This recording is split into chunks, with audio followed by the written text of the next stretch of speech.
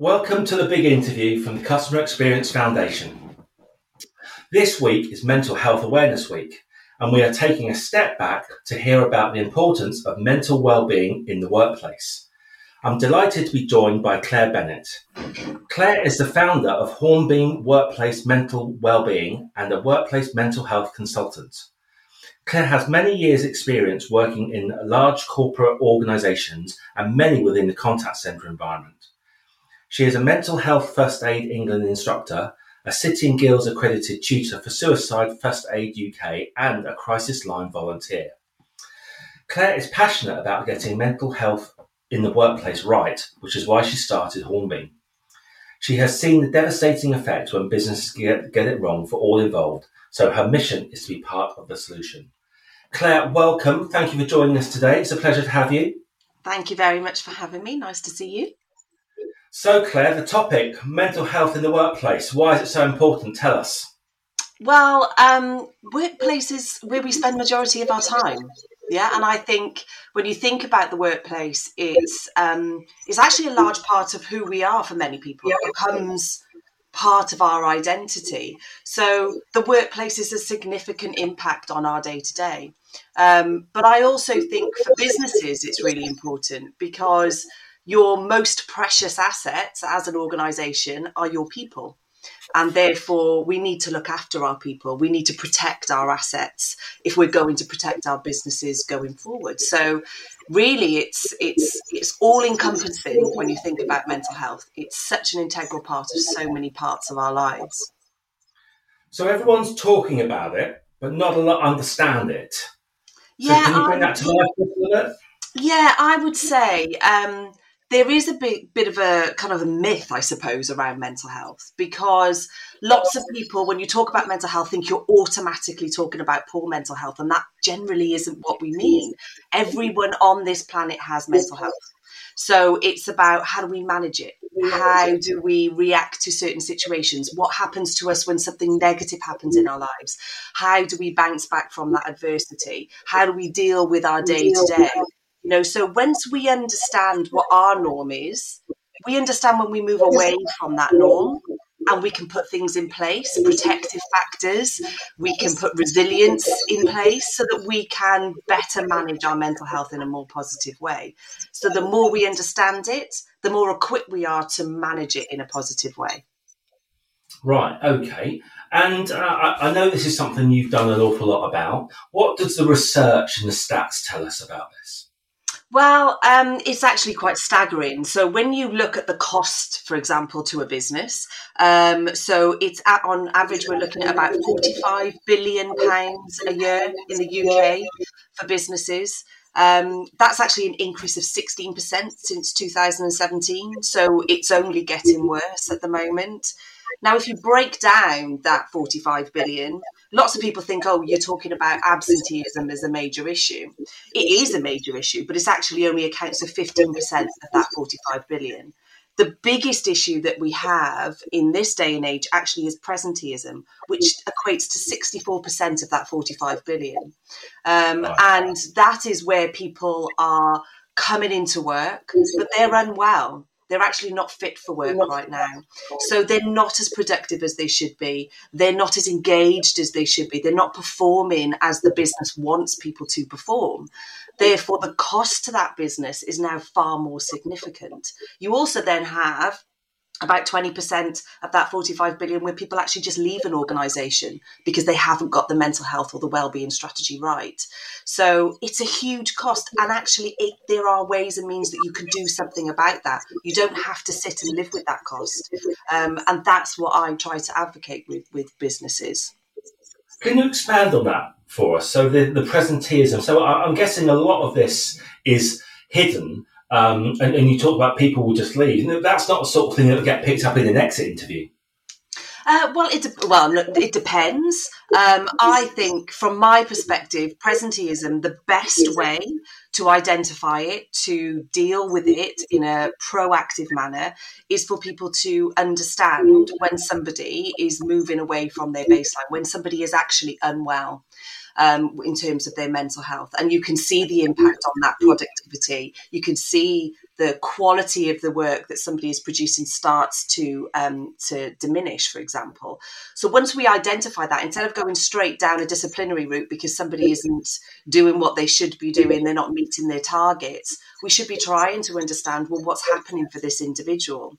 And if we've got practices, ways of working, things in place, you can reduce absenteeism. But the best way to do that is to be able to identify it. And your line managers are your best placed people to identify presenteeism in the workplace. Okay. So how do we support the line managers to be better and not just managed by the rulebook? It's all about training for me. You have to equip line managers with the skills to be able to have an emotive discussion. It's not easy. Let's be fair. The majority of people in their everyday life will avoid having a mental health discussion because we don't know what to say. We think we're going to make it worse. We don't know what to do in those situations. It makes us feel uncomfortable. And so actually, with some training, with frameworks that line managers can work within, we can make that difference for people. Your line managers are your culture.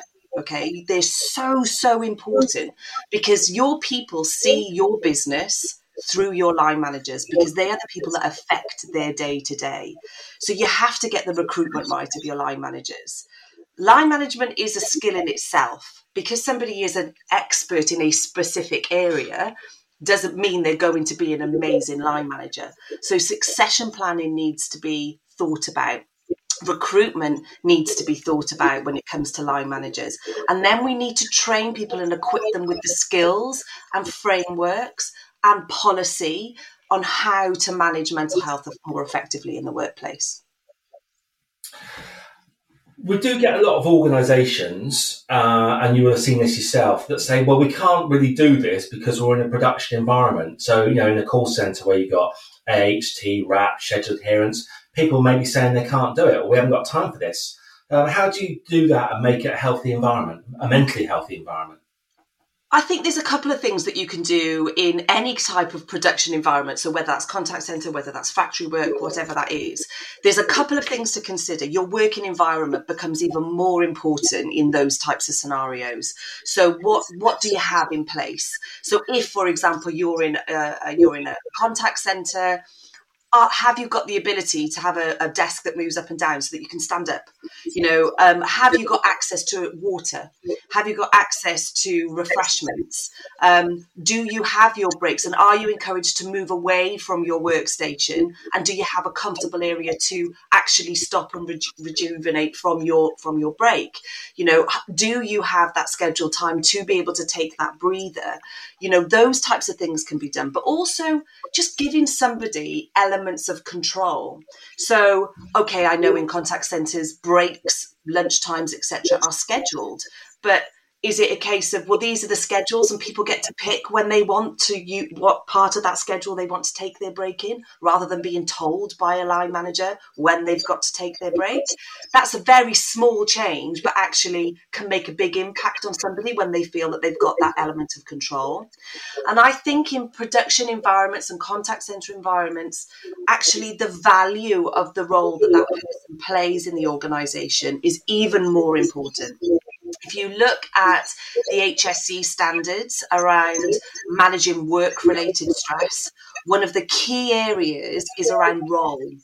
And role means that somebody understands, I am a cog in a wheel, but I know the value of my cog. I understand if I don't do this job, if I don't support this customer in this way, I'm not aligned to the mission of that overall business.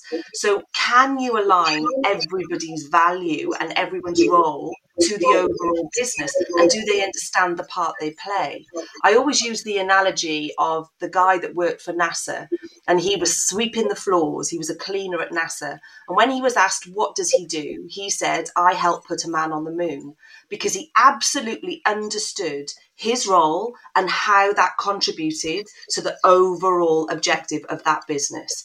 And so everybody should understand that, because when you value it, then you feel better about yourself, your self-esteem is affected, and then that gives you an overall more positive experience in the workplace. Amazing, but not everywhere has such a great culture as NASA. People often fear a consequence. People don't speak up. So we need safe spaces. Talk to us about that. So that has to come from the top, okay? It has to come from the top. Your culture will start from how you are treated by your line manager. So every single layer within an organisation needs to be bought in to creating a psychologically safe environment for people, okay? And so the working practices need to be among all levels, so board members and the people that work underneath those board members, etc., etc. As you come down, everybody is treated the same. I'm not saying that it's an easy thing to do, but it can be done. And there are many organisations where they do it extremely well. If I take Mental Health First Aid England, for example, of course, what they do is all around mental health, but they lead the way when it comes to looking after their staff and looking after their people, and they understand the impact. And as a result, they're a hugely successful community interest company. Hugely successful, because they value their people and they put them first. And that then in turn helps the bottom line. It's not just about policies, though, is it? I've worked at plenty of places where they had a policy and it was just a piece of paper. It's not about words on the wall or a page on the internet. No, absolutely not. You look most recently at organisations like P&O, and what they've done with their stuff. I'm sure they had a wellbeing policy. So there's plenty of examples of organisations getting it badly wrong. Oh, yeah, absolutely. It has to be a living and breathing thing. It has to be part of the way we do it here. This is how we do business. This is how this business runs. And it has to go through everything. So it's not just, we have a stress policy, which, okay, yes, it's a legal requirement. We need a stress policy. But actually, that's reflected in all of the policies that we have in our organisation. So the effect that a policy has on an individual needs to be understood. And actually, all of your line managers need to understand how to execute those policies using the culture that is driven within your organisation. But it has to start at the top. Everybody has to feel that way about that organisation. Otherwise, it's just not going to work. You've spoken before with me about the 4 pillars that are important here. Can you bring that to life for us? Yeah, so at Hornbeam, we feel very passionately about 4 specific pillars, and that is around awareness. So awareness of mental health, understanding what mental health is, knowing that this is an organisation that's really, really bought into workplace mental health. That is absolutely crucial. Okay, it's vital to getting this right. Then you have the education piece. So we do need to understand it. We do need to know, well, what do we do when we find ourselves in this situation? So education about managing our own mental health, as well as identifying that in others and how to support them. That's really important. And it makes the difference. It makes a huge difference. You need to create an open environment. And by what I mean by that is that we normalize the conversation. Okay, it's not a taboo subject anymore. The more that we break those barriers down, then the more we're able to support people in terms of mental health. Okay, because we're creating a psychologically safe environment. Mental health is such a big issue because of stigma, because people think there's a consequence if I tell anyone what's happening for me. Well, we need to remove that, because once you remove that, then actually people have early intervention, and then they know that they can support their own mental health. Okay. And that then is better for everybody. And then the last pillar is the policy, because you need that consistency. You need to drive consistency through your business. let's be fair, we're talking about human beings, okay? So there are different personalities, there are different ways of working. Everybody has that, and you don't want to take that out of an organisation because that's kind of taking the heart out of it. But what you do need is frameworks and policies for people to work within, because that acts as a safety net, not only for the business, but for the individuals that work within that business. Being a line manager is really, really difficult. And actually, you as an organisation need to provide the tools so that a line manager understands this is my sphere, this is where I'm working. I've been given the skills. I'm going to use my emotional intelligence. I'm going to use my soft skills, and I'm going to make the best of this situation and support the people in my team. Really, really interesting, Claire. Thank you so much. One thing I wasn't aware of, there are some legal obligations here as well, aren't there? Yeah, they absolutely are, which it's funny because a lot of people kind of overlook them because they're kind of buried in some of the health and safety regulations that exist. So Health and Safety at Work Act, the Management of Health and Safety Standards. So they're kind of buried in there because they come under welfare sometimes, and that can get lost. And there isn't always that much guidance on exactly what that means for people. So it can be open to interpretation. But some of the things that are very plain that are in those legislations is around a stress policy. So you should have a stress policy in your organisation. You should also have a documented risk assessment for stress. So this is where you are looking at work-related stress, and you are putting in actions to mitigate it as much as possible within your organisation. This should be an active document because if you are audited by the HSE, you should be able to produce that document. Now, where I've seen that work really, really well is in organisations where they have versions of that per team. So line managers will be trained on risk assessments. They will understand how to do those within their teams when they know maybe there's a project of, there's going to be a high workload for a period of time. What things can we put in place to try and mitigate as much as is practically possible work-related stress, okay? And there's lots of guidance from the HSE around work-related stress and how to manage it effectively. We also then have the Equality Act. So when somebody has a mental health condition that's been diagnosed, and if they disclose that to an organisation, and that is classed as a long-term condition, so it would be from their GP or the healthcare professional or occupational health, where they say it's long-term, which is that it's going to last longer than 12 months, then that person is actually classed as disabled in the workplace. Therefore, we need to be treating them as you would with somebody with a physical disability. So you should be making sure that there are reasonable adjustments in the workplace so that person is not disadvantaged by their disability. So look at the signs and symptoms of some of the conditions that somebody's experiencing, and what can you do as an organisation to mitigate any discrimination or any disadvantage that that person might have because of the signs and symptoms of their condition. So anxiety, for example, is a big one. You could have safe zones for people, places where people could go when they feel that anxiety is becoming overwhelming, a safe place for them to deal with their emotions and then come back into the workplace.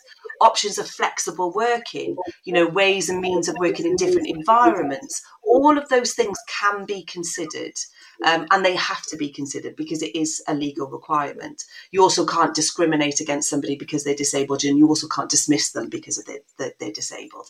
So they come under that Equality Act as well. So is this something that just HR should be doing? See, I don't think so. I'm not saying that HR don't play a big part in this. A lot of what we're talking about here, because we're talking about policies, etc. Absolutely, HR are an integral part of this. But this is an entire organisation-wide buy-in. Everybody has a responsibility when it comes to this. It may well in some organisations be driven by HR, In other organisations, actually, I've seen it's a big part of the health and safety team, depending on the environment. But health and safety teams sometimes take a very, very active role in terms of managing mental health in the workplace, especially with risk assessments. But I think that everybody plays a part in this. And actually, you're not going to get it right if you just think this is a HR thing. And that as a line manager, I don't have to have an emotional discussion with somebody because that's HR's job. That's just simply not how it works these days. And it's not practical for HR to own the whole piece. Okay. So we've heard a lot about organisational impacts of mental health in the workplace. What do we do to manage ourselves? It isn't all just on the employer. How can struggling people support themselves, or even how do you even identify it? Well, see, so again, this is where training can be really important, because if somebody understands mental health, so you can have mental health and awareness training, stress and resilience training. There is no magic wand, okay? And I think sometimes people really want us to just go, here's a tablet, here's a magic wand, bada bing, you're cured. And it doesn't work like that, because actually we're talking about emotions. I always say you don't wake up every day going, I feel exactly the same way as I did yesterday. You just don't, because we're talking about emotions, and from day to day those can move around, and we can all experience periods of poor mental health. Okay, we can all wake up for a couple of days at a time thinking, I just don't feel on my groove, I just don't feel fantastic. But actually that's normal, and we can manage it. We can put things in place to support ourselves. And once we've been trained to understand what we call your baseline. So what's my norm? Okay, everyone's norm is slightly different. So you have to figure out what your norm is. How do I normally react to things? What's my self-esteem like? How do I manage my everyday? What's me? When you identify what that is, you're far better, more aware, or more equipped actually to understand when you move away from that baseline, when you move away from your norm. Okay, this isn't normal for me. I don't normally feel this way. And then when you do that, you can put things in place to bring yourself back to your norm, back to your baseline. But also, if actually over a period of time that's progressively getting worse, you can now think, do you know what? I actually think I need to get some professional support. And that's where you would reach out for GPs. There's lots of other options. You could go to plenty of places, lots of charities and other organisations that you don't need GP referrals, where you can still access psychological support. So, there's lots of different things. And with education, with signposting, with employee assistance programmes, if you have them, if all of those things, we can make sure that we're all managing this, because you're right, it's not just for the employer. The employer can put the things in place, but actually employees have to also be brought in and engage in that and help to manage their own mental health as well. Yeah. Finally, Claire, is there a link with physical health and physical well-being? Yeah, absolutely. So actually, the World Health Organization, they have what they call as a health triangle. So what they talk about is, to have overall health, we have to look after 3 key areas. Okay, that's your mental health, your physical health, and your social well-being. And all of them are massively, massively intertwined. So if you think, for example, the WHO did research and they looked at certain physical conditions, and then those conditions such as type 2 diabetes, heart disease, sleep problems, those types of conditions. And actually, the correlation between those conditions and people experiencing poor mental health is really strong. Very, very strong links. You also then have, from a social well-being perspective, what I mean by social well-being as well is your relationships. So those are the things that they're your safety net. Those are the things that influence how you see yourself. They massively impact our self-esteem, because if we've got good, solid relationships around us that are a two-way, valuable relationship, so they've got your back, you've got their back, we give and we support in 2 ways, then you've got a safety net. You've got somebody that can catch you when you fall. And so what we know is that if we struggle to create those relationships with people, that massively affects, for example, our vulnerability when it comes to stress. We are far have a higher level of vulnerability if we don't have those strong connections. So all of it is intertwined. We should be looking after all three aspects of our overall health. Really, really important for learning there, particularly on a personal basis. And finally, Claire, what would you say to someone listening to this who isn't feeling too good, just doesn't know why? I would say if you're identifying that, okay, I've moved away from my baseline, I know what my norm is, and this isn't my norm, and I'm not sure what's going on, and I'm feeling either sad or anxious or any of those things. They are normal human responses, just to point that out. Everybody feels them. But if you feel that this is something that you really need to do something about, then I would have a look at Mind's website, for example. Go and have a look at what they have on offer. They've got downloadable tools that can help you, grounding techniques, ways in which you can help to stimulate your parasympathetic nervous system. And that's something that, kind of balances out all of the hormones and chemicals that are in our bodies when we're in a stress state, or, when we're not ourselves. The earlier we identify it, the more we can put something in place, the quicker we can aid recovery. But if we feel that it has gone further than that, and maybe this is more intense and the impact on my day-to-day is more severe, then I would reach out for that professional support. So contacting a GP, you might have local IAP services, which stands for Improving Access to Psychological Therapies. Each CCG has their own version of that. You can Google what that is in your local area.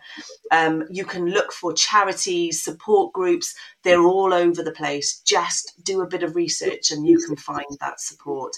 But what I would say is that recovery from a short period of poor mental health or a mental health illness is highly likely and is very, very possible. We just need to access the support. Claire, it's been absolutely wonderful listening to you today. Thank you so much. And if any of this has supported just one person, then isn't that an amazing thing? Absolutely. Thank you for listening to us this week on The Big Interview.